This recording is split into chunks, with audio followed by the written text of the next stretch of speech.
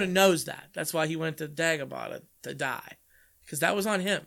Well, he was the boss. He should have said, Obi-Wan, you're ready to become a Jedi Master, which I think he was. But you're a brand new Jedi Master. You're not ready to train anybody yet. Let's send Anakin to whatever to train with whoever. Was it Anakin's betrayal that caused Yoda to disappear? I thought it was just he failed to notice the Emperor in all his schemes and he failed to stop the Emperor, so... Mistakes were made. Mistakes were made by the little green guy, and he feels responsible for a lot of things. So I think it was shame. Yeah, he ran off to Dagobah. That, and if he wouldn't have hid, he would have been killed. That is kind of a thing, too. I mean, that's fair, but, like, I guess. Yoda, little green midget. Yeah. Powerful son of a bitch, though. But yeah, I'm just not excited for The Mandalorian. I'm not. I kind of am. I'm not. I haven't really seen the trailer, but I've heard. Money? You see the money that Disney's pouring into it? I mean, it's Disney at this point. It's if they're not pouring, if they don't pour a shit ton of money in the Loki TV show, then it's are you excited for that? Not really. No. Why? I don't care about any of the characters from any of the past Thor movies for the most part. Thing is, I like Loki as a character, a villain. I don't really need to see a show about him, though. No spoilers. But Loki's not dead, because he always fakes his death. He's not dead. He'll be back in Endgame to kill Thanos, and they get to show up. That's what the show's going to be about. I think no spoilers. You are the only person around at this point that would fall for that trick, because everybody else is like, dude, we've seen the movie. We know what's going on. Don't even. So, I mean, Ant-Man goes up Thanos' butt and grabs. Makes himself huge, yeah. Like, to do that right away. I saw another great meme that was like, Bran Stark is such a piece of shit. All he had to do was tie dragon glass daggers to all of the crows and make them fly into the Night King. I did see that.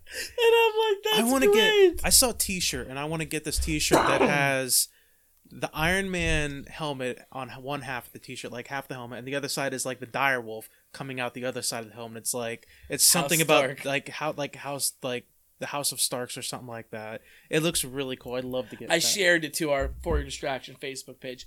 Last weekend, when Endgame came out, and episode 3 of Game of Thrones came out the same weekend. That was an intense weekend. It showed a picture of Bran Stark in his wheelchair with Arya and Sansa behind him. And then it was a split screen. And the next one over was Tony Stark in the Iron Man suit without his mask on, just Robert Downey Jr.'s face standing there.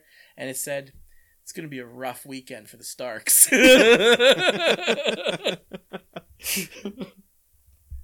As far as Game of Thrones is concerned, maybe. We'll see. We're going to talk about that.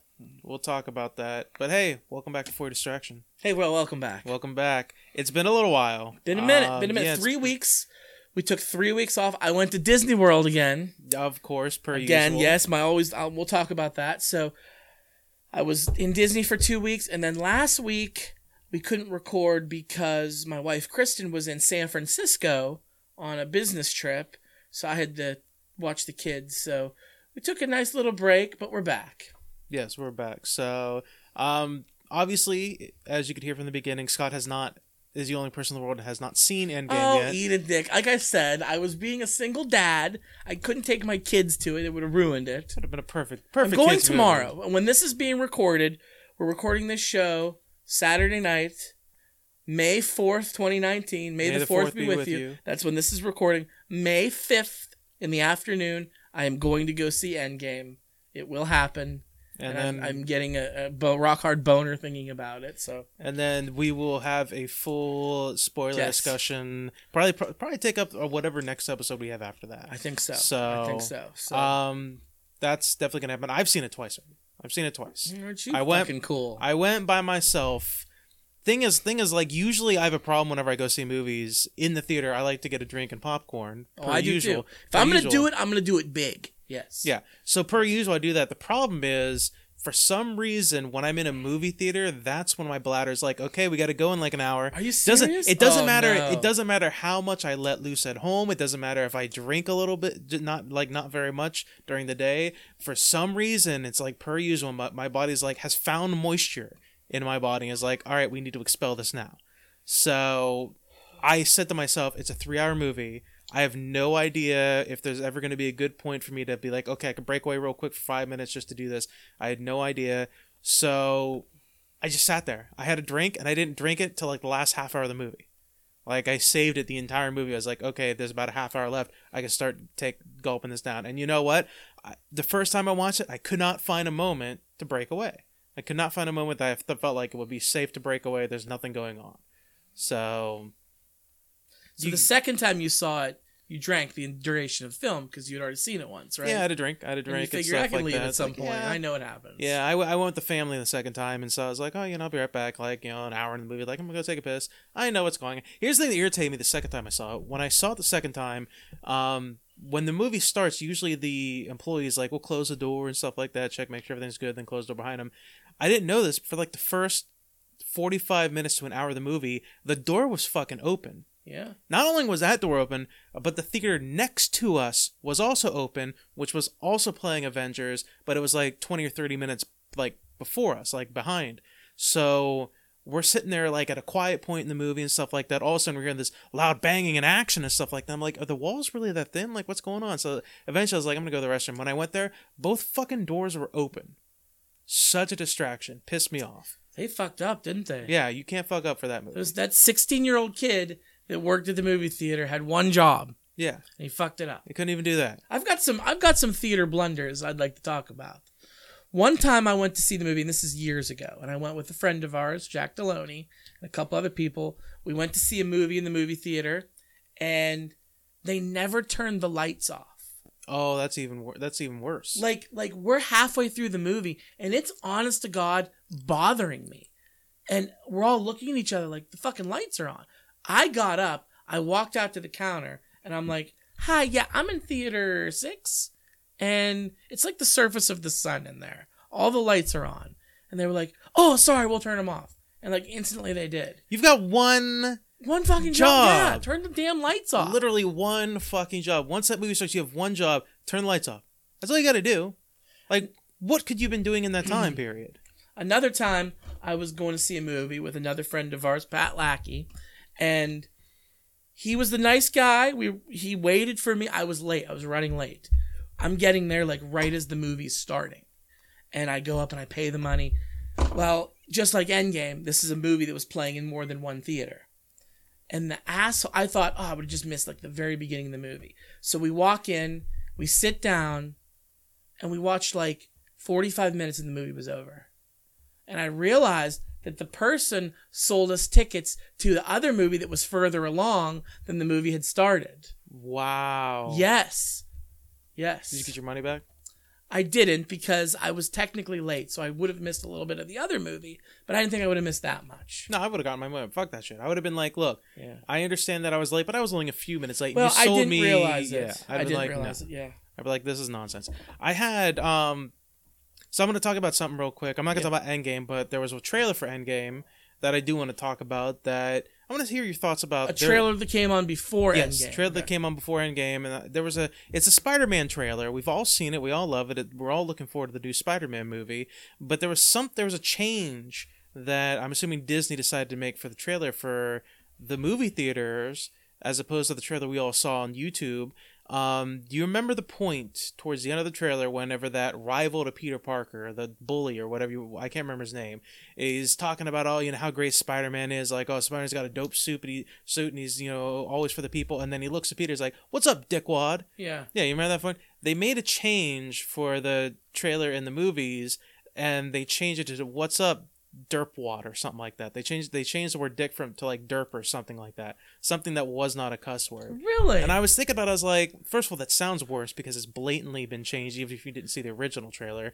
And I'm like, why? What's the point of doing that? That's so weird. I did not pick up on that. Well, you haven't seen Endgame yet. Yeah, but I've seen the trailer for Spider-Man. Yeah, but no, what I mean is like they only changed it for Endgame. Yeah, they haven't. I don't think they put out a new trailer with that. And I'm saying like when I went to go see Endgame and I saw that trailer, I was like, oh, they changed it for that. I don't know if it's all movies. Maybe they assumed. Trailers. I don't know. Maybe they thought a lot of kids were gonna go be seeing Endgame. Yeah, but some of the content in the MCU they've been dealing with some pretty adult stuff in some of the content. So Dickwad is like pretty light on their spectrum, I would say. Yeah. So, but I can't wait for you to see it. We're gonna do an entire episode on that. We're gonna talk about your Disney sure. exploration that weekend that you were away, but also we are going to be talking about Game of Thrones because I'm caught up on Game of Thrones as of we're recording this. So are you? And I got a lot to say about the last episode. I do, but I'm thirsty. I'm thirsty too. Let me go grab I didn't bring the beer, but I have the beer of the show for us. So all right. So we're going to talk about Game of Thrones. We're probably going to talk about it for just maybe the whole time. Who knows how much time we'll have? More than likely, yes. Yeah, we'll probably go over the hour. I'd like to talk about Disney, but if we have to wait till next week to get to that, that's fair. But first things first, I'm thirsty. We're gonna do a beer of the show, which we haven't done. We picked it back up last time we recorded. Yeah. We did Pat's beer of the show. What beer do you have this time? So this is a beer I would never, ever in a million years have ever gone to the store and buy this beer. I was gonna say, did you lose a bet? No, I didn't. But I was at a get-together. We were both there earlier tonight, and a friend of mine had brought a large case of this beer, and I didn't have any of it there because I was drinking other beers. But I said, I'm curious about this. So I snagged a couple of them to bring on the show. The beer of the show is the Natural Light Natter Days. Natty Light? So Natty Light was a beer that I almost exclusively drank in college because I was, under 21, couldn't legally drink, and was on a budget. Yeah. Natty Light's usually what you like Natty Light, Miller Light, PBR, things typically, like that. Typically it was Natty Light for us, but it was lousy. It's a shit beer. It's a cheap beer. I don't like Natty Light, but I drank so much of it. I don't think I've drank Natty Light in decades, just out of principle. I wouldn't do that to myself. Wouldn't that Natty Light be considered like the frat bro beer? Yeah. I was at many a frat party with kegs of Natty Light greeting us as we entered. But that's neither here nor there, because this is the Natter Days. This is a new beer by Natural Light. It says here, for those who like strawberry lemonade and drinking beer. And the can's very cool. It's got lawn flamingos all over it. It looks like summer. This beer, the can looks like summer. So there's it's a Saturday, so we're drinking a Natter Day on a Saturday. Yeah. So you go first. Tell me what you think. So I do like strawberry lemonade. Mm-hmm. I do like the flavoring they added to it. However, it tastes like sparkling strawberry water. That's kind of what it tastes like. It doesn't really have the beer kick to it.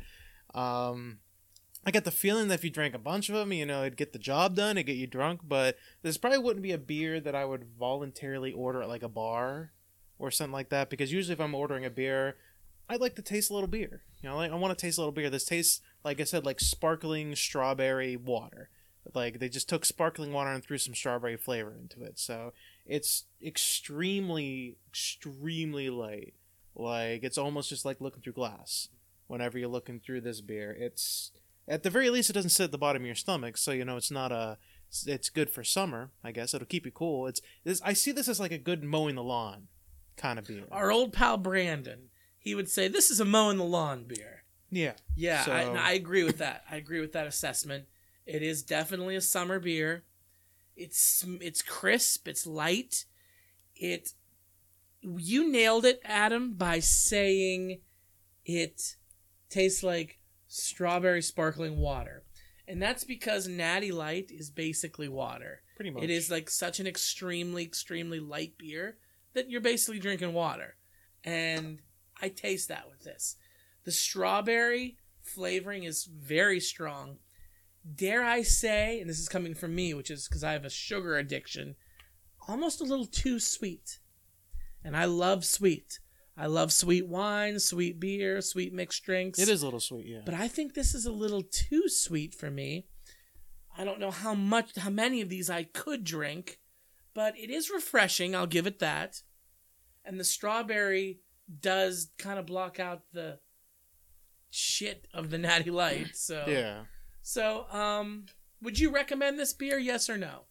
I would recommend trying it, but like maybe once. This is definitely like an occasion. Like you go to the beach, you know, you drinking on the porch in like summertime when it's really really hot out.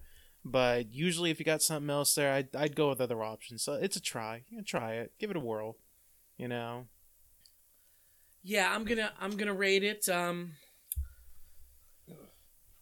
I was gonna give it a 2 out of 5, but I'm gonna give it a 3 out of 5. Really? Just because I like the idea. The can's very cool. The artwork got some bonus points for me, so bumped it up from. I might have given it a 2.5. I'm gonna give it a 3 now. 3 out of 5. Yeah, I would recommend it. And there's probably people out there that this is their cup of tea. It's just not ours. So the Natty Light Natter Days strawberry lemonade beer is the beer of the show. Thank you guys. We're doing a beer of the show again. We'll occasionally throw in a beer of the show. Yeah. Every once in a while. So Disney. How was Disney?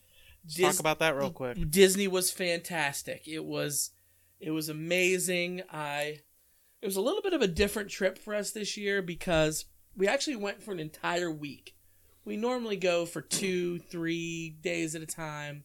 We went for an entire week. So yes, I am broke. I am broke. But we also went, my wife Kristen, we went with her entire family. There was 16, 17 of us. And that was a little bit challenging because her mom was there, her aunt was there. There was some other older members of her family. You know, they're elderly. Yeah. So it's tough for them to navigate through Walt Disney World. So it was definitely a new challenge for us, kind of like herding cats when you have that many people with you. Which is impossible. I feel like if it was the 4 of us, we would have been able to do our own thing. We know what we want to do. We would have been more relaxed and got more stuff done. I felt, even though I was there for an entire week, I felt rushed and still didn't get to do everything I wanted to do. Did you guys have like a day where you were just like, hey, we're just going to take us and we're going to go do our thing? We had a half a day that we did that. But on a full day, no, because it was kind of the purpose for this trip was a pseudo family reunion for them. They had family coming in from California, Pennsylvania, Ohio, Florida, all over the place. People were coming in. So we were all together. It was nice to see everybody. It was a good time, don't get me wrong. But at the end of the night when we got back to our hotel room, I was done, man. My legs felt like I ran a marathon. I would get in the shower and I feel like a layer of skin would just peel off. How was the weather? I was going to say, was it really hot or? So the first day we were there, it was like a beautiful 83 degrees. Gorgeous. And then in the afternoon, the skies opened up and it just rained the rest of the day on us. The last day we were there, it was like 82, 83 and rained all day. Every day in the middle, didn't rain once. But it was like 90, 91 degrees. And it was so hot. So the weather was comfortable and rainy or beautiful and extremely hot. So yeah, that's compared to what it was up here. It was freezing and cold, and I think it actually snowed once while you were gone. That's like I was house sitting for you, and I remember I had to text you one day, and I was like, "So, like, do you want me to like turn the heat up a little bit? Because I don't want this turtle to like, you know, die of being cold and everything like that. Because I'm only turning the heat lamp on for like 15, 20 minutes a day. So I was like, I don't want this turtle to." You know, be frozen. You're like, nah, it's all right. I'm like, all right. Yeah. I was like, maybe you don't understand how cold it is up here, but it's cold. So long as it didn't get like 32 degrees or lower inside the house, we'd have been all right. So, well, thank you for watching my house. Disney was excellent. We had so much fun. You briefly talked about it, but I think the listeners and I would like to hear it again. You went on the Avatar ride. I did. You experienced the Avatar. Yeah, well, new for me. It's been there a couple years now, but the first time I've ever gone to Animal Kingdom since Pandora, Avatar Land is there. And I rode the Flight of Passage ride.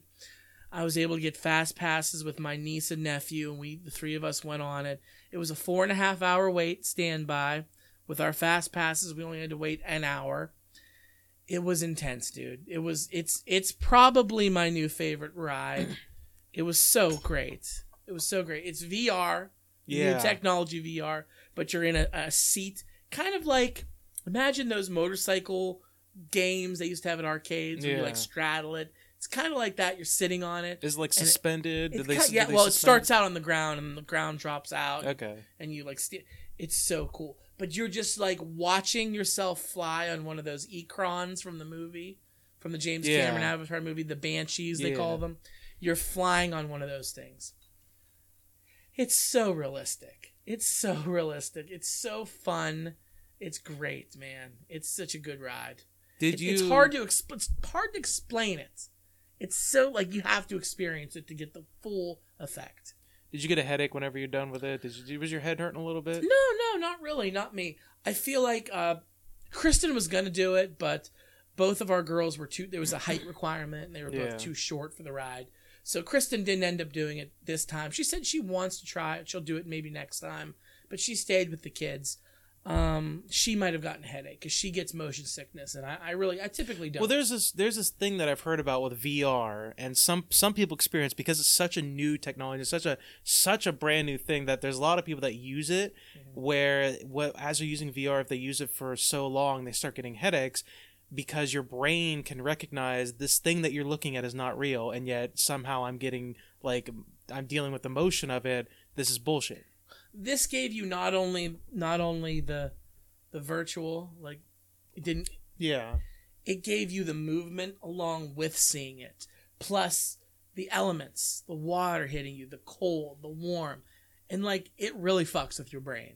Yeah. Because you're like, is this happening? Is this real? Yeah, because your brain doesn't know. It tricks you. It's so cool. Do you still have your VR goggles? I do. I can't really use it on my phone. I got to get a new phone. Oh, okay. I have to get a new phone because my phone, it heats up a lot. If I'm doing stuff with it, if I'm playing stuff on it or whatever, like a video or something like that, there's some times where my phone, the battery will just heat up to the point where it's like it could probably burn my hand if I pushed on it enough. So I'm thinking about getting a new phone.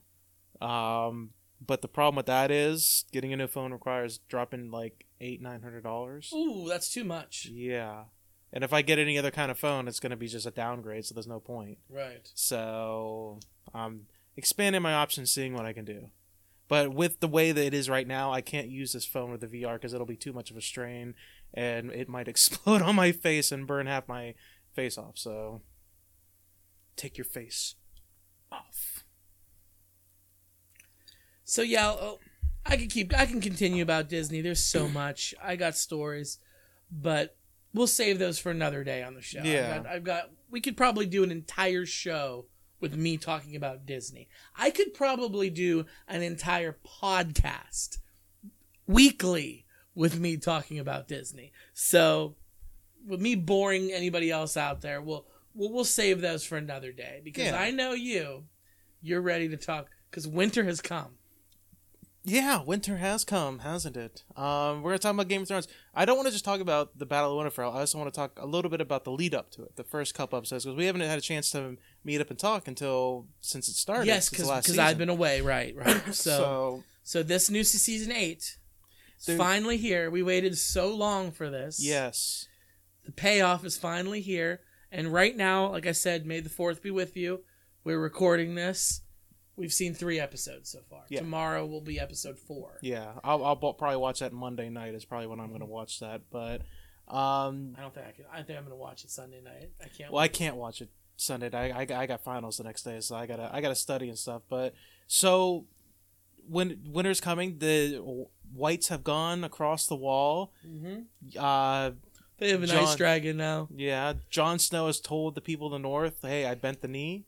And now there's this whole big back and forth. They weren't too happy about that. Yeah, Daenerys is having this whole back and forth between like Sansa and the people of the North and everything like that. And everybody's all pissy. They're like, look, we didn't bend the knee to some dragon queen. We bent the knee to you. And you're just going to sit there and do this nonsense? What is your problem? But they're gathering the forces and they're getting ready because they know the White Walkers are coming down. They're coming. They're coming, Scott. They're coming. Finally. They're finally where the 7 years, more than 7 years because of the 2-year break they took in between the last season. So over almost 10 years from episode 1 was been leading up to the White Walkers coming. Yeah. Everybody's getting ready. Tyrion, everybody's in Winterfell. Tyrion's in Winterfell. All that nonsense. Theon Greyjoy has rescued his sister, and now he's coming up to Winterfell to join in. Jaime Lannister is up in Winterfell. Jaime Lannister has become probably not my favorite, but a very, very favorite character of mine. I've enjoyed him a lot. His character development, like he's like now this honorable knight, and he's trying to like he's come full circle. Yeah, he really has. A lot of characters have developed that way. I can't think of one character. He knighted Brienne. He fucking knighted Brienne, and that was such an emotional one because this is a woman that for all intents and purposes loves Jaime. She's in love with him. She's been in love with him for like ever, and they've had this back and forth relationship almost of like just mutual respect for one another, and Brienne's like, men can't or women can't be knights or some shit like that, and Tyrion, I think it was Tyrion had the line is like, well, why not? Like, what's the big deal? And then Jaime gets up and like knights her and everything, and she's like getting ready to cry, and it's this whole big fucking emotional thing. I was like, that was a sweet moment. That was an incredibly sweet moment. The day before you're gonna fucking die.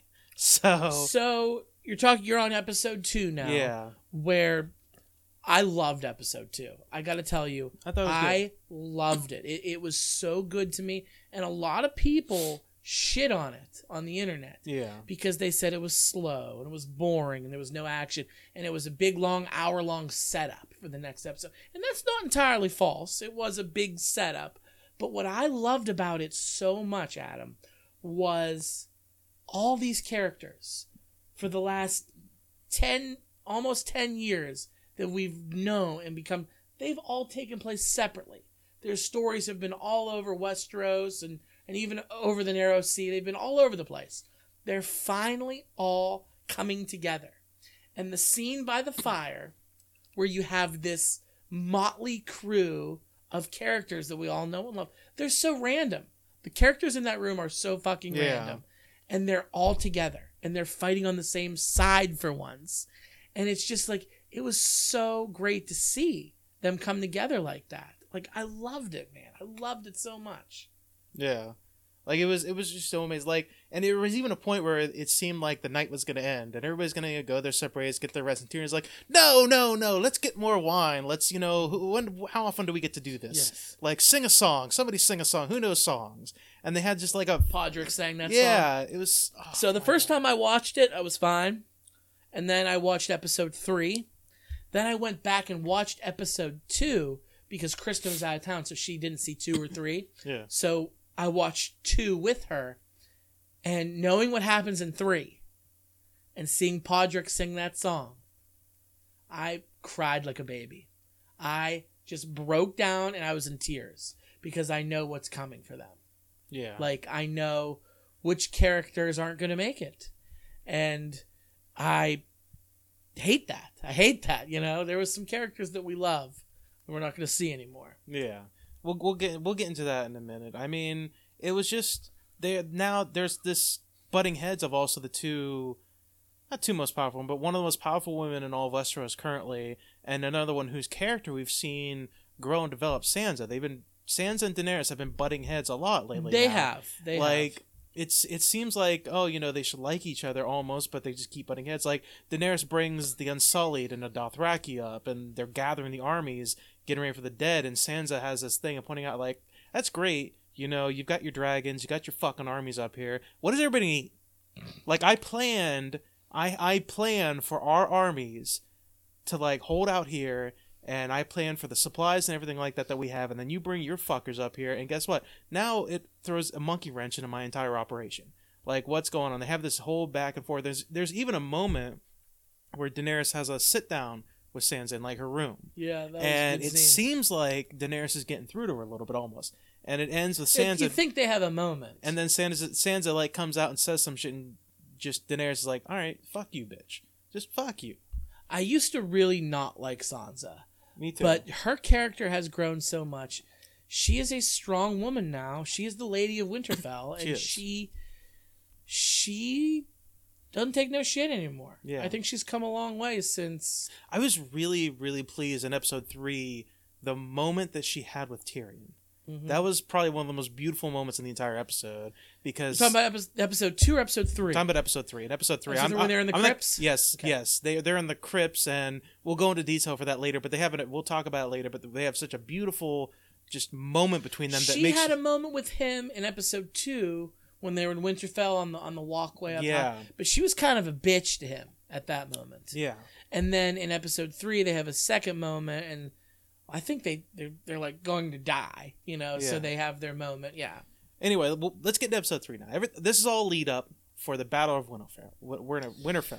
I've heard people call it the Battle of Winterfell, and I've heard people call it the Siege of Winterfell.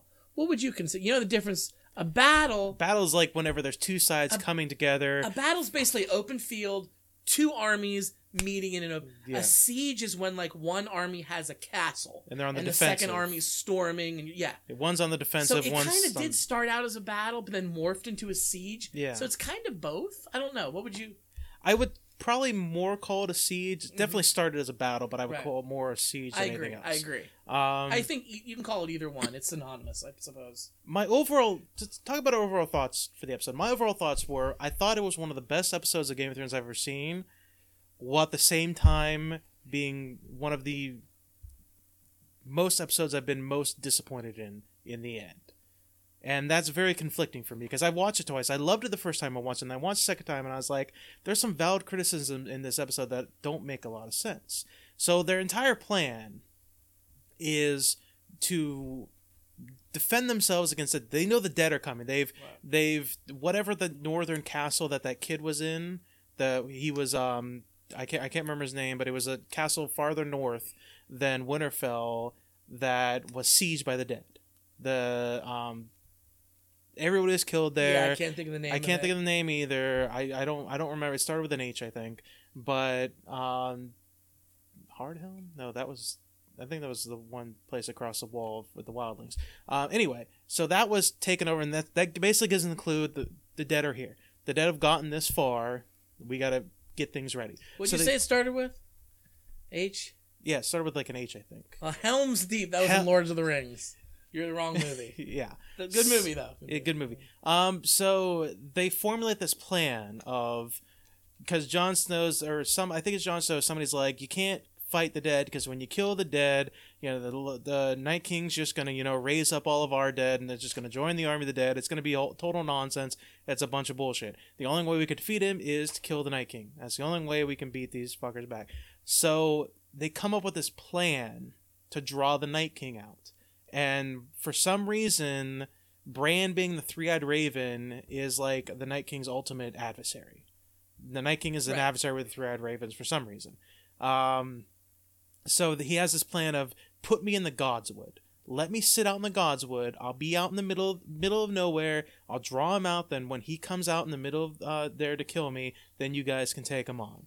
And there's this whole sequence where Theon takes some of the men and is like, I'll protect you. I will give me this chance, and blah, blah, blah, blah. So I never looked at plans of Winterfell, but the Godswood with the face tree, that plays an important role. That's like the worshipping of the old gods. That's like the first men did that. Yeah. Like, they always showed. You see a lot more of that in the new. They've changed the opening credits, so you see a lot more. It's a different opening credits. You see a lot more stuff. I like the new opening credits. Yeah, and they take you through Winterfell almost, like all the different areas, the crypts, everything like that. They show you like an overhead view of like where the Godswood is and everything like that. So and that's important, because that's what I'm getting at. They always showed it, and the Starks having an important moment there. I always thought it was outside of the castle somewhere. Yeah, I did too. And then they showed it in the scale model. It's surrounded by a wall. It's inside the castle. Inside Winterfell. I never knew that. Neither did I. So I thought it was like outside somewhere. So that's what makes it, I guess, a good plan, because you're not outside in the middle of nowhere. But that's the whole plan. Theon is going to protect Bran with some men. Theon fucking Greyjoy somehow has he's had probably the most ups and downs and different. He redeemed himself. We'll get there. Sort of, yeah. It's really hard to redeem yourself based on his character, but he did burn 2 kids alive. Skinned them and burned 2 innocent kids. He had to skin them first because he didn't want people to see that they weren't the Stark boys. Yeah.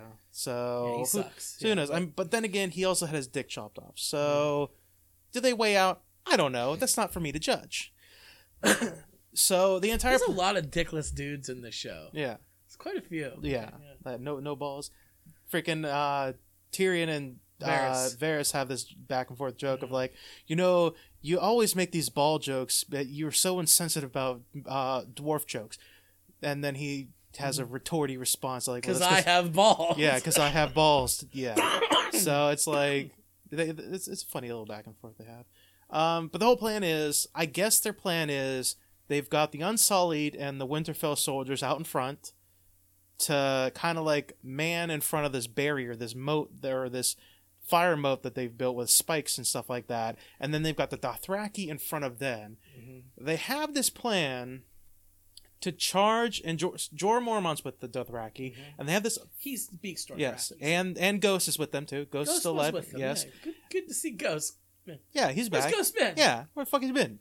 Fuck. Shouldn't he be bigger by now? I don't know.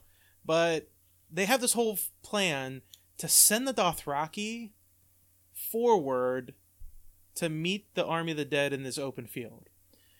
This is where I call bullshit on the first part of the episode.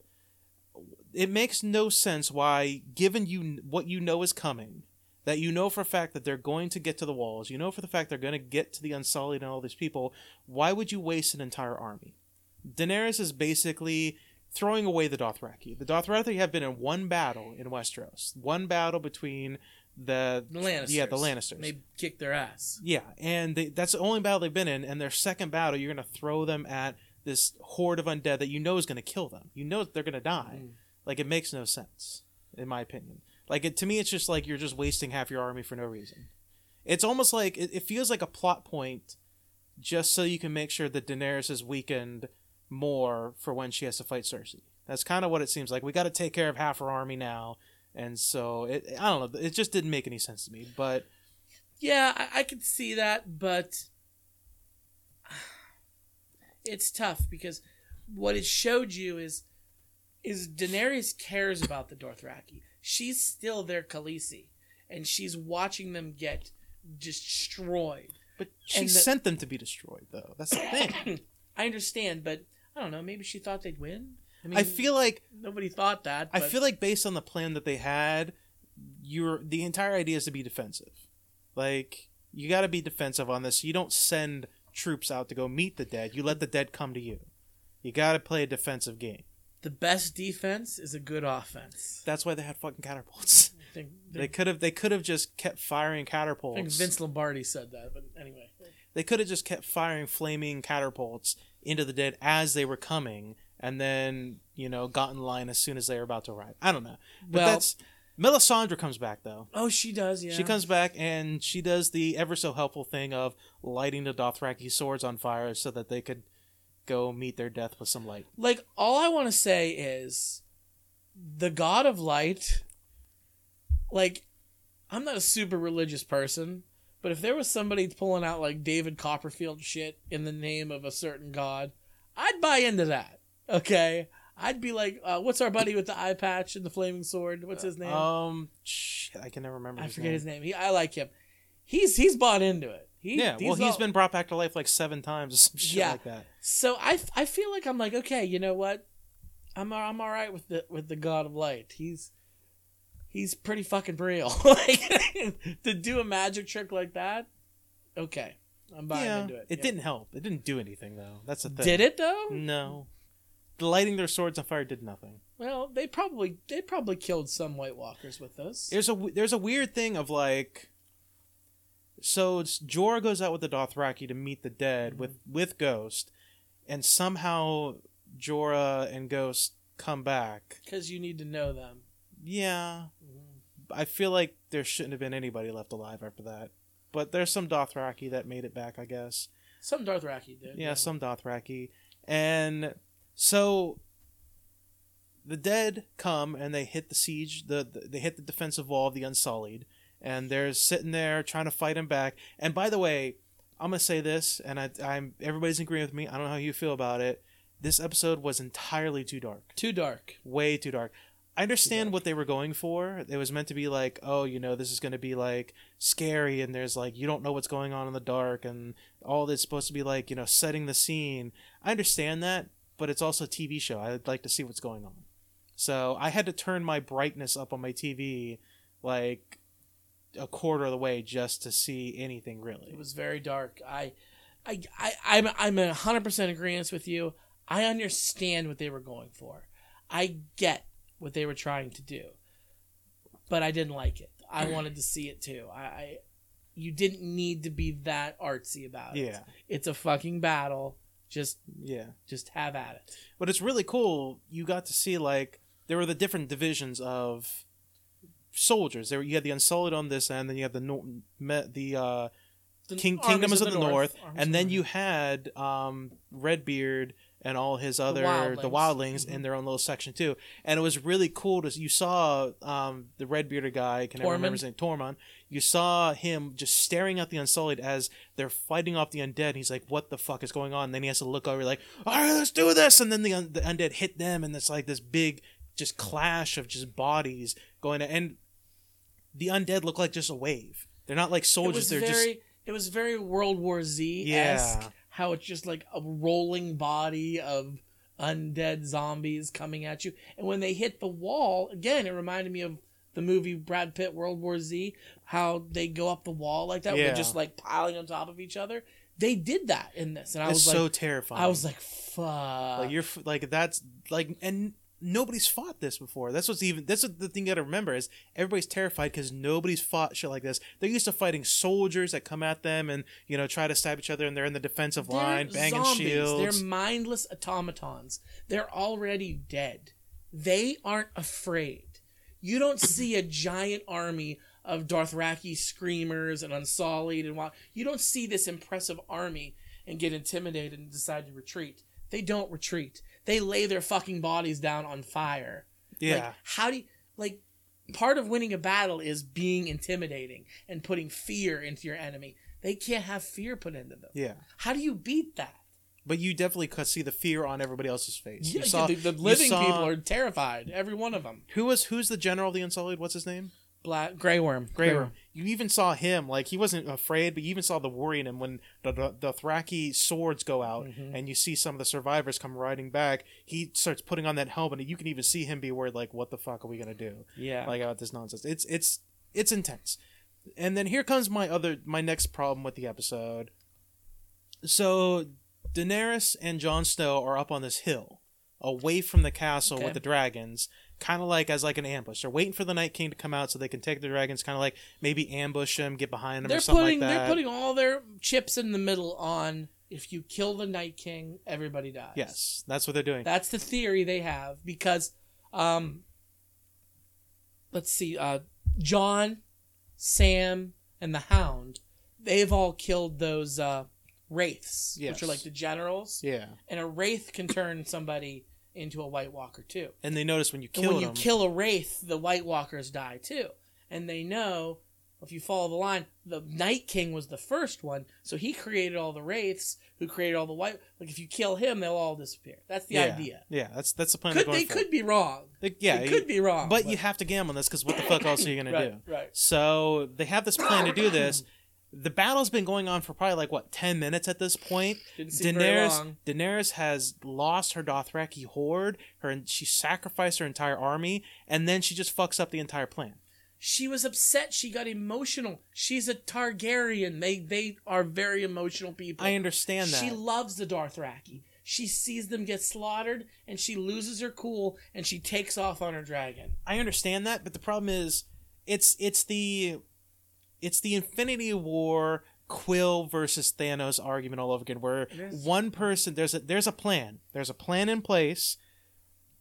Everybody's executing the plan. Everybody's relying on everybody to be part of the plan, and one person fucks it up for no reason, other than the plot needs it to fuck it up. And so Daenerys takes off with the dragon to go burn. Granted, it did probably help them out a lot by creating this barriers of fire and shit like that as they're burning the dead bodies away from the soldiers, but it kind of fucks up the plan. But the thing is, you sacrifice your entire Dothraki horde, which was kind of part of the plan, and then you just go fuck it up.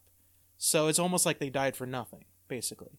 So that happens, and Grey Worm has to make a decision. They basically, the battle's not going well. Brienne's down there, Clegane's down there, everybody's down there fighting. The battle is not going well, so they call retreat.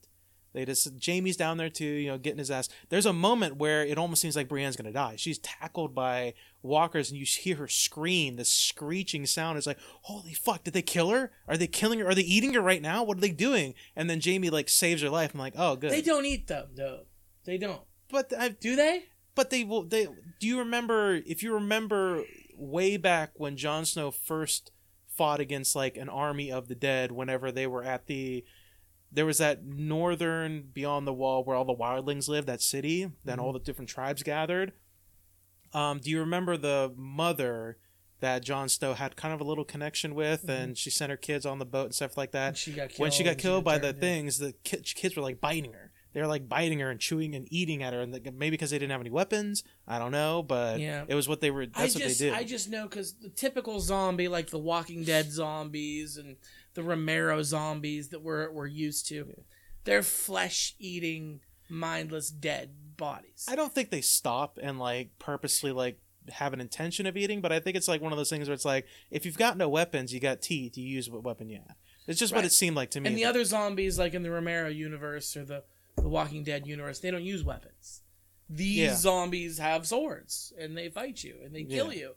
But they don't just, come at you slow walking and eat your flesh.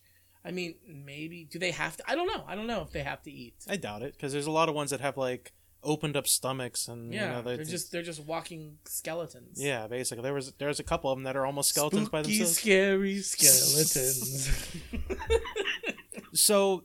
Circa Dunkirk style, Grey Worm and the Unsullied hold the retreat. They hold the retreat as everybody else is getting back into the walls, and did Grey Worm sacrifice a lot of Unsullied on the other side of that barrier? He did. I saw that and I was like, it was dark, and I was like, did he let them come back? But it looks like he's got a decision to make. He waited as long as he possibly could.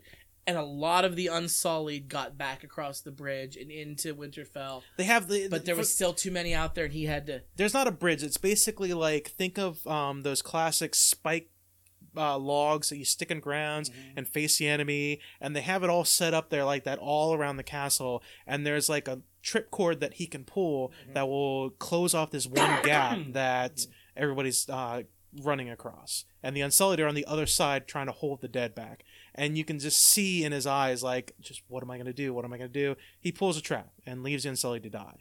Not all of them, but enough of them. Right. He kind of had to. Yeah, it was one of And apparently the entire plan was for Daenerys, when that happens, to use her dragon to light the barriers, and the Night King brings a snow. With the plan. But no, the Night King brings a snowstorm, right? So she can't see what's going on down there. But Jon Snow's sitting on top of one of the Winterfell walls with his dragon that he's riding. So why he couldn't do it instead, I don't know. But yeah, he can't make the dragon spit fire.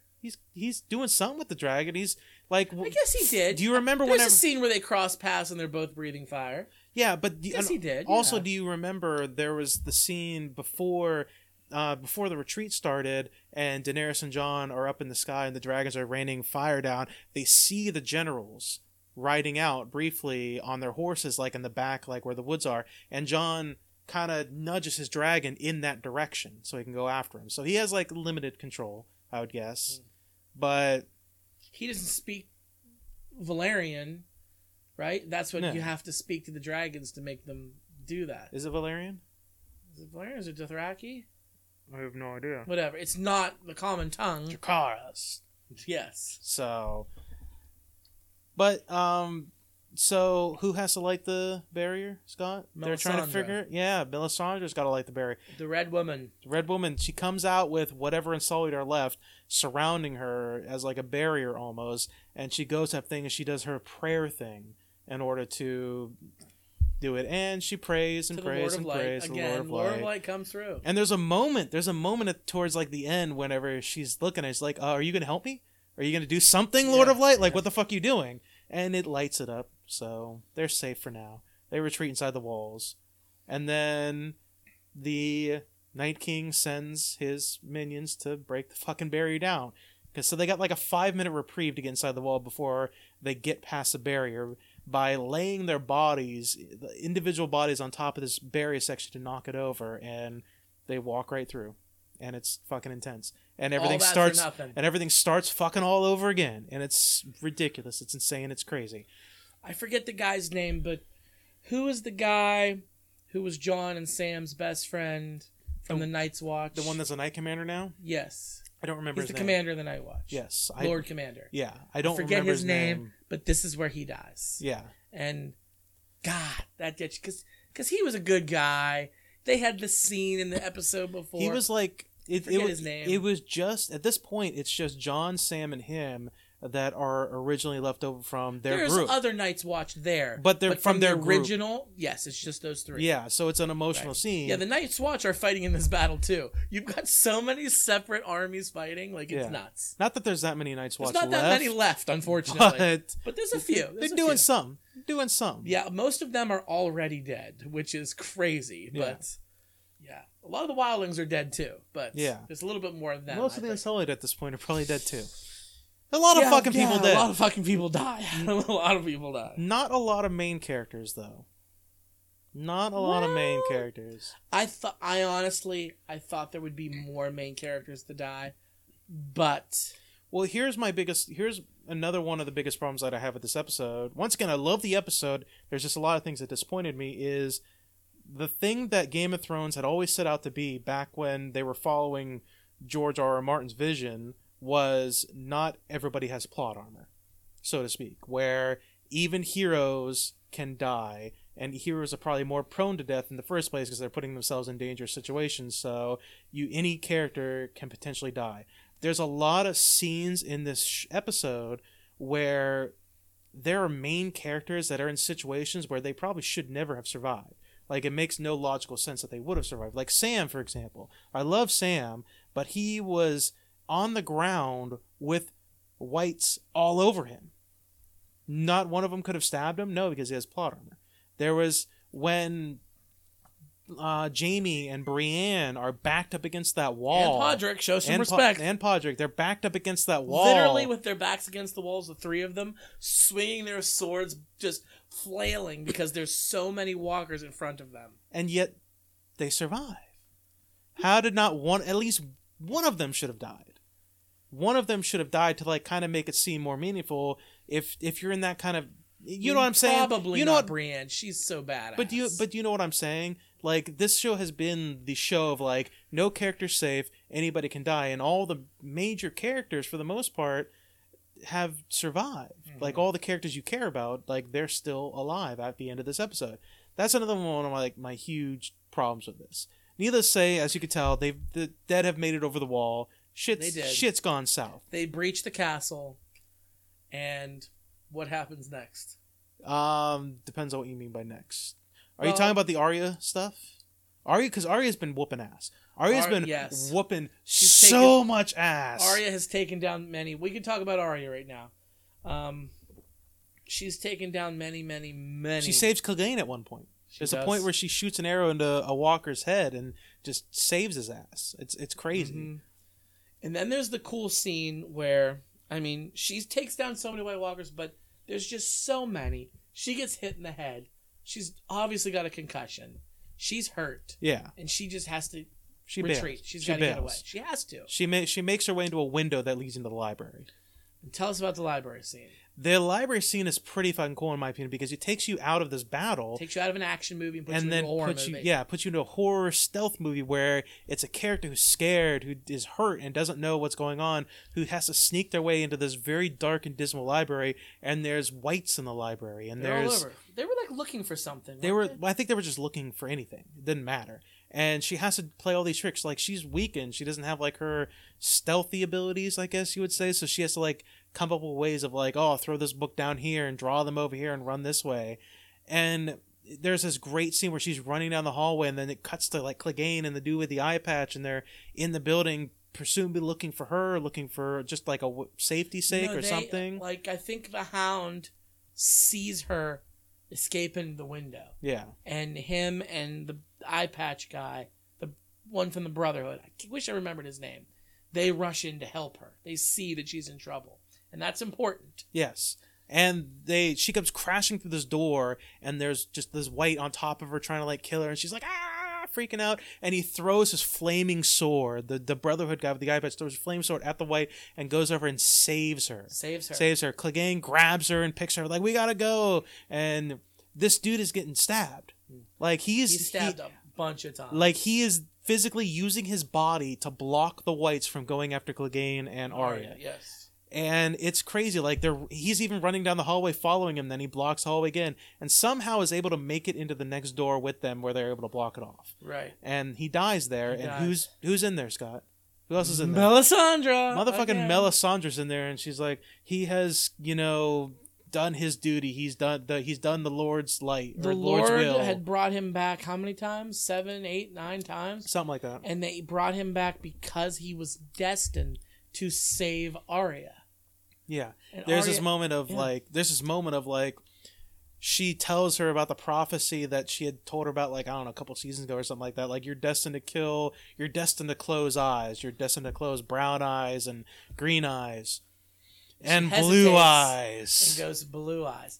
And you can see the wheels turning. Arya's smart. Yeah, she is. I love Arya. I love the evolution of the character. You can see the wheels turning, and that's when she gives her this look, and she just bolts down the hall. Now, while this is happening, I know it might have happened right before this, the Lyanna Mormont scene. Yes.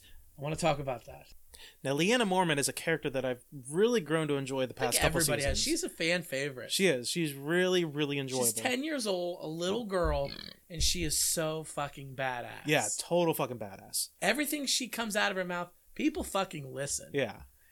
I look at her and I'm like, God, I wish I could have been that cool when I was that age. Right? I was busy fucking playing with toys or some dumb shit, or doing some reading comic books or something. I'm gonna be 35 and I'm still playing with toys. Yeah, so. I'm like, all right, whatever.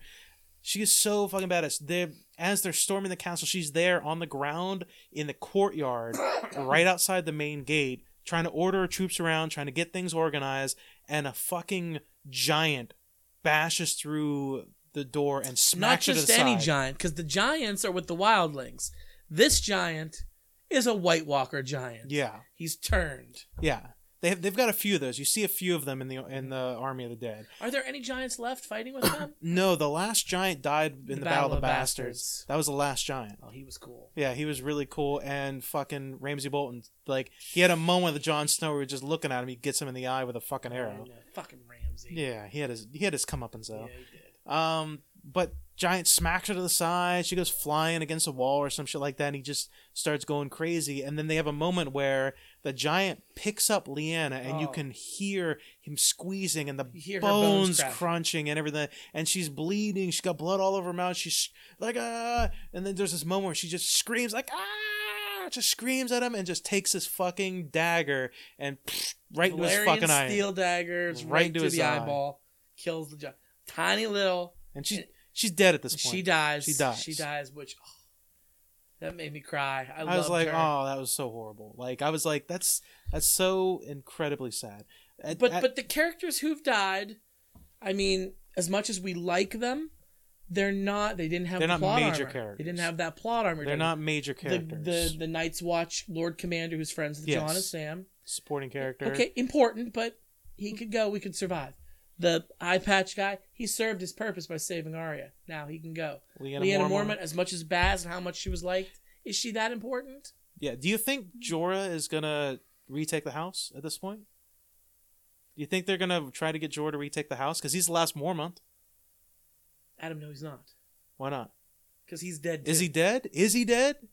We haven't gotten to it in our recap. Is he dead though? Like, that's the thing. Is he dead? House Mormon is gone now. He's laying on the ground, but is he dead? I watched an interview with him. Okay, I didn't know if he was dead. The actor who played him. Fucking everybody else survived. Why wouldn't he survive too? So he was probably. We were getting to that. Adam beat us to the punch, but yes, he was probably the most important character. We'll talk about his death. Yes. We'll talk about his death. Mm-hmm. I think at this point, Jon Snow has been knocked off the dragon. At this point, I think is at this point when he falls off. I thought his dragon was going to get killed. It was messed up. Did Did the dragon die? I don't know. I don't think so. I think they both survived. I know I remember the dragon crashing onto the ground and Jon Snow falling off. I don't remember the dragon taking back off. It did take back off. Did it? You see it take back off, but it's like it's got White Walkers all that was over it. That was ants. That was Dany's dragon. Is that Dany's dragon? That was Dany's dragon.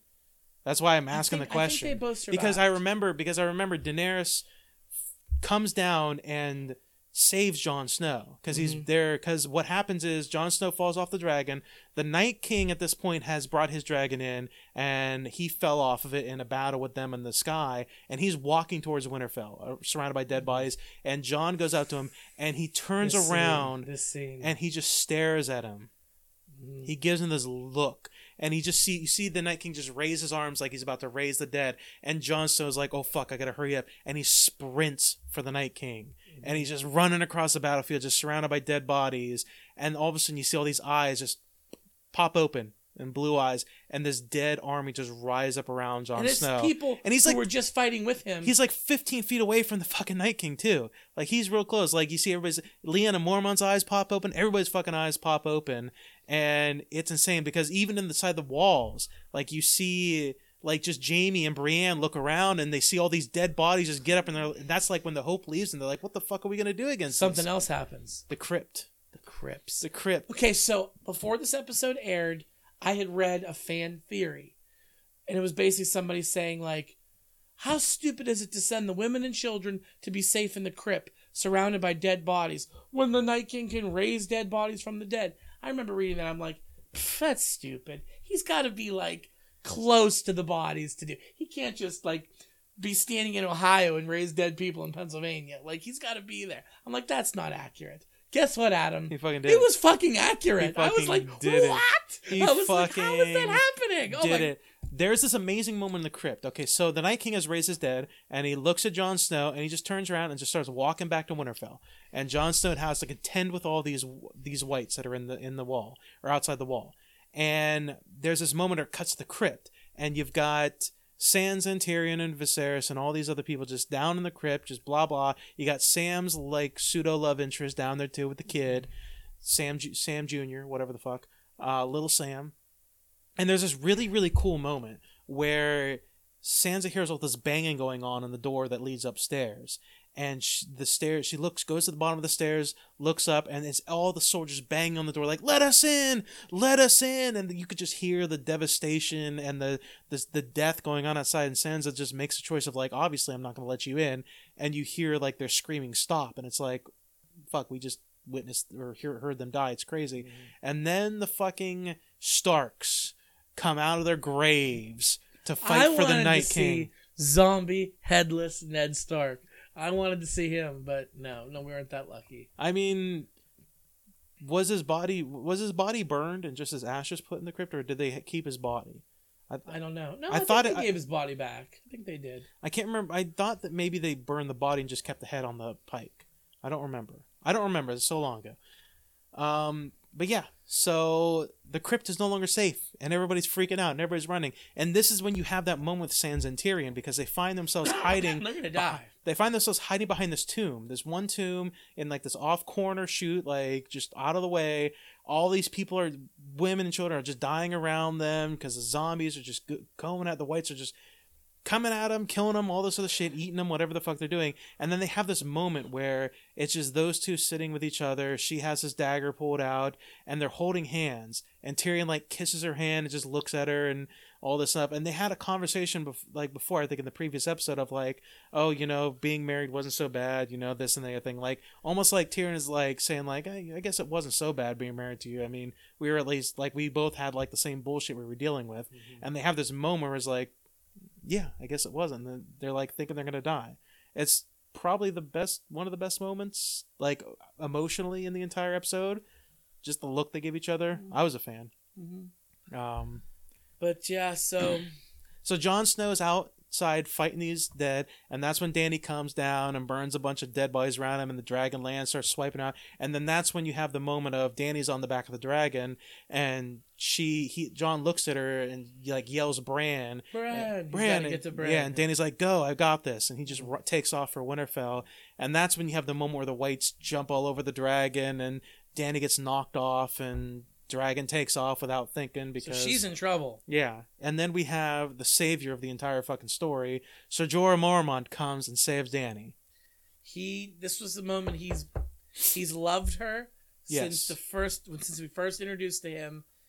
He wanted to die serving her. Yes. This is perfect for him. This is perfect. They're just surrounded by, in the middle of an open field, surrounded by And I gotta be honest with you, this is the first time we've seen Daenerys be this badass without her dragons. Yeah. She wasn't the damsel in distress She hiding grabbed behind the stuff. she grabbed the She sword. grabbed the fucking sword and she was taking down White Walkers. Yeah, she Like, was good going at on him. her. She was going at him. Yeah.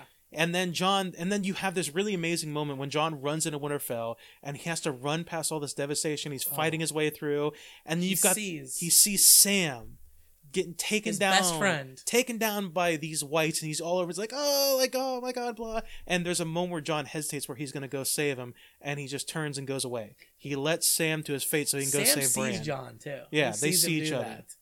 So he's like, what the fuck? But Sam came out. I mean, you call plot armor, but everybody underestimates Sam. He had 2 dragon glass daggers. You see him.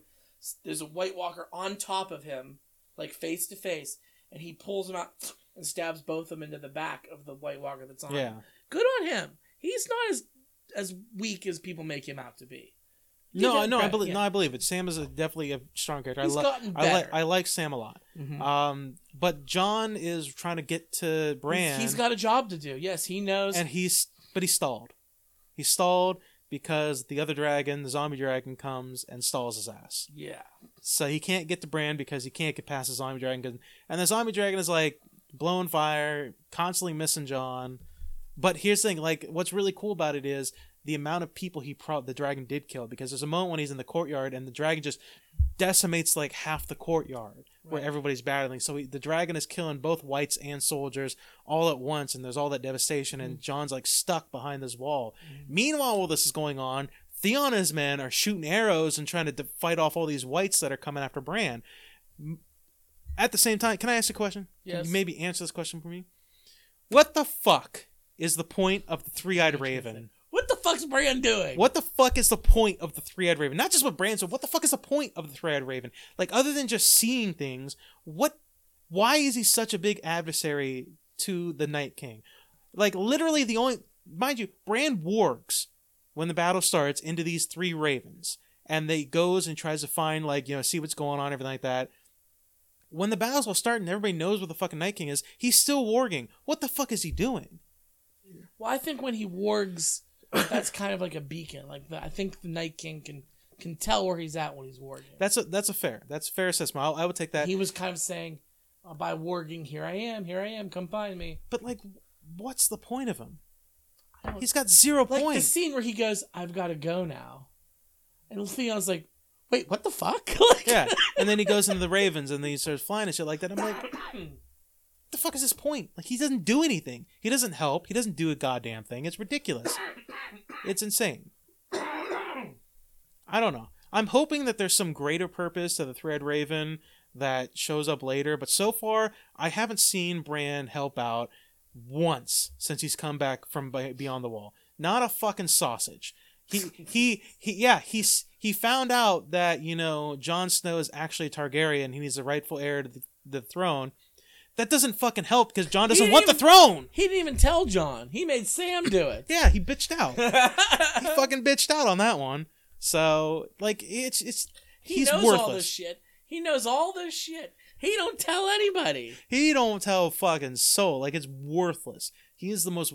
I used to love Bran because I thought his character was going to get developed. He's going to become like this all-knowing Three-Eyed Raven that's going to be able to help him out a lot. He hasn't done fucking nothing. Not a damn thing. Let's get to the good part. Let's get to the good. So, all of Theon's guard has died. Mm-hmm. And Theon is by They're himself. Just overwhelmed. They're overwhelmed. Theon is by himself alone with Bran, and they're surrounded by whites. The generals come walking into the courtyard, and in comes the Night King right behind them. Yep. And the Night King tells all the soldiers in the area to stop because he wants the pleasure of killing Bran himself. He wants to kill the Three-Eyed Raven like he did with the old Three-Eyed Raven. Theon has this moment where he looks back at Bran. Bran comes out of his trance, and Bran just looks at him and says, "Theon, you are a good man," or some such shit like that. and that gives Theon whatever motivation he needs to take his sword take the spear and just charge the. Meanwhile, there's a song. It's quiet. There's a song. They've turned down the sound. There's somber music playing in the background. They actually slow motioned it, which they typically don't do. Yeah, it's a sad moment because you realize, because as he's running, they cut away occasionally to, like, you know, Brienne just fighting off walkers, Jaime, Sam. They cut away to Jon being stuck behind this wall and just, you know, you see dragon fire all around him. Daenerys him. and Jorah like back to back with White Walkers all around them. Yeah. Like, you see them down in the crypt being slaughtered. Yeah. Like, this is the point where it's like, I was thinking, oh shit, like the Night King's gonna get on the Iron Throne. Yeah. Like, that's what's gonna happen here. Like, they're going to lose. Theon's charging him. Then this is the one time you've ever seen the Night King get physical with anybody. You've never seen him get physical. He's always used his minions to do his bidding. He snaps the spear, grabs Theon, and stabs him right in the fucking chest. Yeah, stabs him, and he drops in the ground, and he starts walking. Theon, you see him as he's trying to get up, he can't do anything, and he just slowly just dies. Takes his last breath. Yeah. Yes, and he dies. And then the Night King. Theon's gone. He was the main character early on. He was a fairly important character early on. I'd say after the whole Ramsay Bolton thing, that kind of he's less important. Yeah. So he. Would you say he was redeemed in what he did? I do. I think he was redeemed. I think Bran says that, and Jon even forgives him, and he saved Sansa. I mean, yeah, Sansa owes him her life. So yes, I think he did some very wrong things. He made some mistakes, but he's redeemed himself. So we've got the moment. This is the moment. This is the climax. This is like the moment of Bran comes face to face with the Night King. At this point, my asshole is so puckered up. Like, Adam, what were you doing at this moment? When you see the White King, the Night King, standing there, about to pull his sword. I was sitting there with my Game of Thrones mug, just sitting there staring at the TV like, what the fuck is going to happen? Like, what's going to happen? I was like, is Bran going to finally fucking do something? Did you expect anything at this time? Like, what were you expecting? At this point, I was expecting nothing. At this point, I was like... Me too. At this point, I was like, how... They're all dead. What is going to happen? They're all going to die. Like, what are we going to do? Like, what's going to happen? And Night King is just there staring down Bran. What happens? Bran is staring at him. Adam, he goes back to reach for his sword. What happens, Adam? It cuts away to one of the generals, and there's this puff of wind that goes past his hair, whatever. The general looks to the side, and out of the shadows, you see Arya jump from the shadows, and with the dagger out, ready to stab the fucking Night King. And what happens? The Night King spins around fucking 180s and grabs her by the throat. Grabs her by the throat. And grabs her hand with his other hand. That's holding the dagger. And at this point, this is what I did. I saw Arya come, and I was like, I stood up and go, yes! And then he grabbed her, and I was like, no! I was like, are they gonna let her, like, I would never want Arya to die. She's one of my favorite characters. I thought she was done. This would have made up for all the plot armor comments if they would have let the Night King snap her neck right there. If they would have let the Night King just break her neck right there, I would have been sad, but I would have made up for all the plot armor. Made up for all the plot armor that it would made up for all the criticism. But there's a moment when you're like, is she going to die? Is she going to get stabbed? She does the move that she used on Brienne. She used it on Brienne when they were sparring, where she drops a knife into her other free hand and sticks him in the fucking chest. Oh. Sticks the Night King in the chest. No, right in the same spot. Remember when the Children of the Forest created him? That right, episode? That's right. It was almost the same exact spot. That's right. For all we know, it had to be that one spot. We'll never know. We'll never know. We'll never know. You know why we'll never know? Because the Night King dies. And she fucking does it. And he shatters it. And she shatters like ice. There's no like lasting expression of like he starts to crack and then explodes. It just boom, shatters. The other general shatters. And then all the fucking dead drop. Meanwhile, before Arya, there's an important, I think, moment that I thought was really epic where as the Night King is walking up and he's standing there in front of Bran, there's a moment where Jon Snow says, fuck it. And he gets out from behind the wall and he stares down the dead dragon right face to face, like as close as I am to you, he was to that dragon's mouth, and he was ready to say, fuck it, let's do it, let's fucking go, man. didn't have to fight him because, Arya killed the Night King and the dragon died. But let me ask you this. Are you satisfied with Arya killing the Night King? I am. Are you? I gotta be honest, I thought Jon was gonna do it. That's what everybody thought. Especially when he was chasing down the Night King. I thought it was gonna be Jon. Originally I thought it was gonna be Bran. But Bran don't do shit. Yeah. So then I thought it was gonna be Jon. It's been confirmed in this episode. He did nothing. So the fact that it was Arya is okay with me. It needed to be somebody. It needed to be one of the Starks. Yes. Here's my thing. I'm not disappointed that Arya did. If that's how the show would have ended, that Arya killed the Night King, I would have been happy. I would have preferred, since, like I said, we've never seen the Night King get physical at this point, we've never seen him fight, I would have preferred some kind of sword fight between him and Jon, and it end like that. That would have been really cool, but I'm not disappointed in the fact that Arya did it for the most part. I guess they're going to give Arya all the fucking big kills. She killed the Night King, she has to kill Cersei. Green eyes, you can let them shut. She has to kill Cersei. That's been predestined, I suppose, by Melisandre. So I guess they're giving Arya all the fucking important kills. Plus Cersei's on her list. Yes, so... You just made the list. I'm not dissatisfied. If I wrote the show, I would have wrote it that not Arya killed the Night King, that he would have had like a fight with Jon, or even somebody else, or even had a fight with Jorah, or somebody. I don't know. Yes. Meanwhile, we're concentrating on Arya. As this is happening, Jorah gets stabbed. Jorah's been getting stabbed. He's been getting stabbed left and right, taking knife or sword hits. But he is on his last leg, and he is still defending his queen. Yeah. And Arya kills the Night King. They all crumble. And as he realizes what happened, he falls down dead. Yeah. So... Yeah. So lost House Jorah. Mormon is gone. So we've lost Jorah. We've lost Theon. Night King is dead. Here's my disappointment in the show.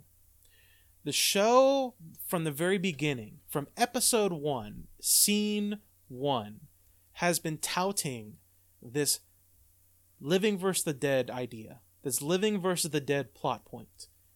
That's been the entire thing. Jon Snow's entire thing in the North has been the entire thing of I the disagree. living versus the dead. I disagree. That's a big part of it, yes. Jon's been concentrating on that, yes.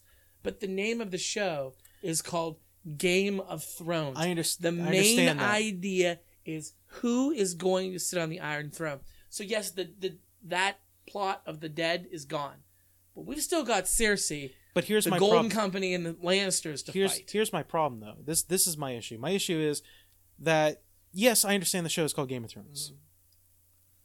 I don't care about the game. I don't care about who sits on the throne.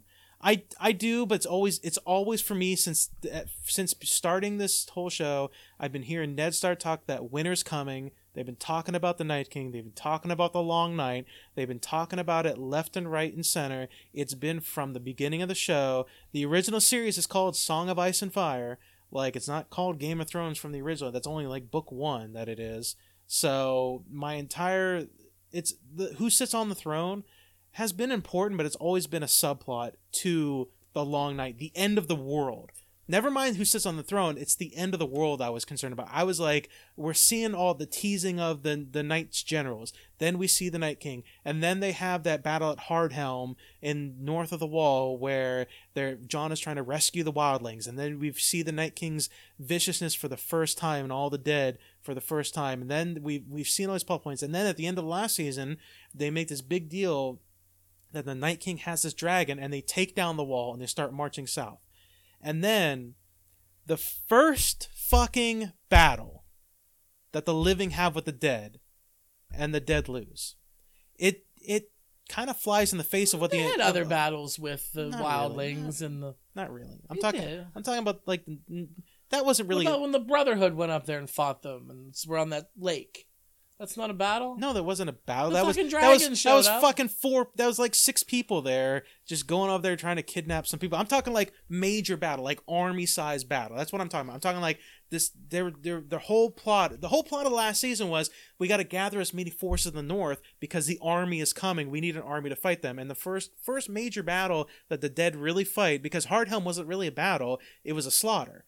Like, it was just them, the dead coming, breaking down the wall, and them trying to flee. That's all it was. It wasn't really a battle. for the most part. There was fighting, but that was it.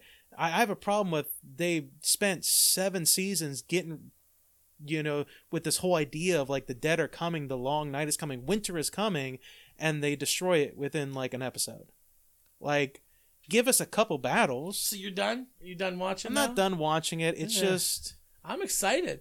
I'm excited to see now that Daenerys' forces are, let's face it, decimated.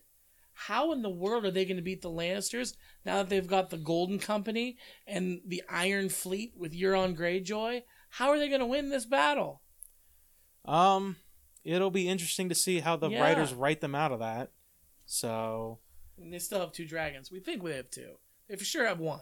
I don't know. I don't have a problem with it. I have an issue with a very small issue with Cersei just getting an army of 20,000 now. Now she just has an army. Well, she paid for them. Not yet. She hasn't paid for them yet. They're just there. She paid for them. She paid for them by convincing the Iron Bake that she'd be better on the throne than Dany. That's how she paid for them. Because Dany's all against slavery and all that other nonsense. That's how basically she paid for him. So now Cersei magically, after Dany and the Dothraki and the dragon decimated part of her army, and she was crippled, now she just magically has a brand new army. And I'm like, all right, that's interesting, I guess. I'm looking forward to it. There's a few more episodes left. We got another episode coming tomorrow. It just feels like, you remember in Lord of the Rings Return of the King, when they have that desperate battle with the orcs at the end, before he's crowned king, Aragorn's crowned king, he brings that ship of the dead. And there's that desperate battle, and then all of a sudden he jumps out with Legolas and Gimli, and they start charging forward, then all of a sudden the orcs are like, oh, look at these fuckers, and then the dead ghosts just come out, and then they swarm, and they ex-machina the whole fucking battle. Yeah. Like, the battle didn't matter at that point, because the ghosts can't be killed. Yeah. It kind of feels like that, where it's like, well, Cersei's gone through all the struggle. She's lost Jaime because Jaime went north to go fight. She's lost part of her army. It would have been more interesting if she had lost part of her army and then they lost part of their army and now they got to figure out how to wage war with limited resources. That would have been cool. But now it's like, oh, Cersei lost some forces and then now she just magically has 20,000 new men. I don't know. It just kind of feels like plot for plot's sake, I guess. Well, we'll find out soon enough. We'll find out. Yes, we'll find out. I will reserve all judgment for the end. Basically, if Cersei doesn't get her comeuppance at the end, I consider the show a failure, though. I understand that's not the plot of the show. There's a lot of the show where the bad guys win, the bad guys kill a lot of the good guys. But if the show itself ends and Cersei hasn't gotten her comeuppance like a little bit, then the show's been a failure. That's what I'm going to say. I'm calling it now. Nobody kills Cersei. She dies in childbirth. I'm calling it now. That would suck so bad. So many people would be so mad. That would be such a horrible thing. That's so bad. I'm calling it now. 3-Eyed Raven on the Iron Throne. No, probably not. It's gotta be Dany. But here's the thing. Dany and Jon ruling together. Here's the thing. As a married couple. At least if Bran ended up on the Iron Throne, there would be a reason for his existence because he's been plotting this entire time of gaining the throne. I don't think he wants it. What the fuck does he want? That's my point. What does he want? Just to be creepy and look at people, stare at people. He's so good at staring at people. Yeah. He's just in a place staring. I heard, I don't know how true this is, but I heard there was a story where the actor that plays Bran wears glasses. And his eyes are like really bad. So I heard to do like those staring off scenes where he just doesn't really stare at anybody, just stares off in the distance. They make him wear his glasses and then take them off. And then he has to like, while his eyes are focusing, they kind of like record the scenes or something like that. As someone who also wears glasses, I know how true that is. When you take your glasses first off, you're like... Yeah. You can't focus on anything. Yeah. That's what I heard they do sometimes. So, I don't know. We'll see. Like I said, I don't know how you feel about the episode. One of my favorite episodes that I was most disappointed in. So really, I loved it. Yeah, I loved it so much. I was not disappointed at all. I just wanted more Night King stuff. The Night King to me doesn't matter at this point. It's like Snoke from The Last Jedi. Snoke doesn't matter anymore because we don't know who he was. We don't really know like the threat that he could have caused because he got killed. Night King, like, you know, if you're going to be able to kill him like that, like, I just wanted more. I just wanted more living versus dead stuff before we got to the end. That's kind of what I wanted. So, Good show, sir. Long show. Review show. Yes, it is. Yes, long review show.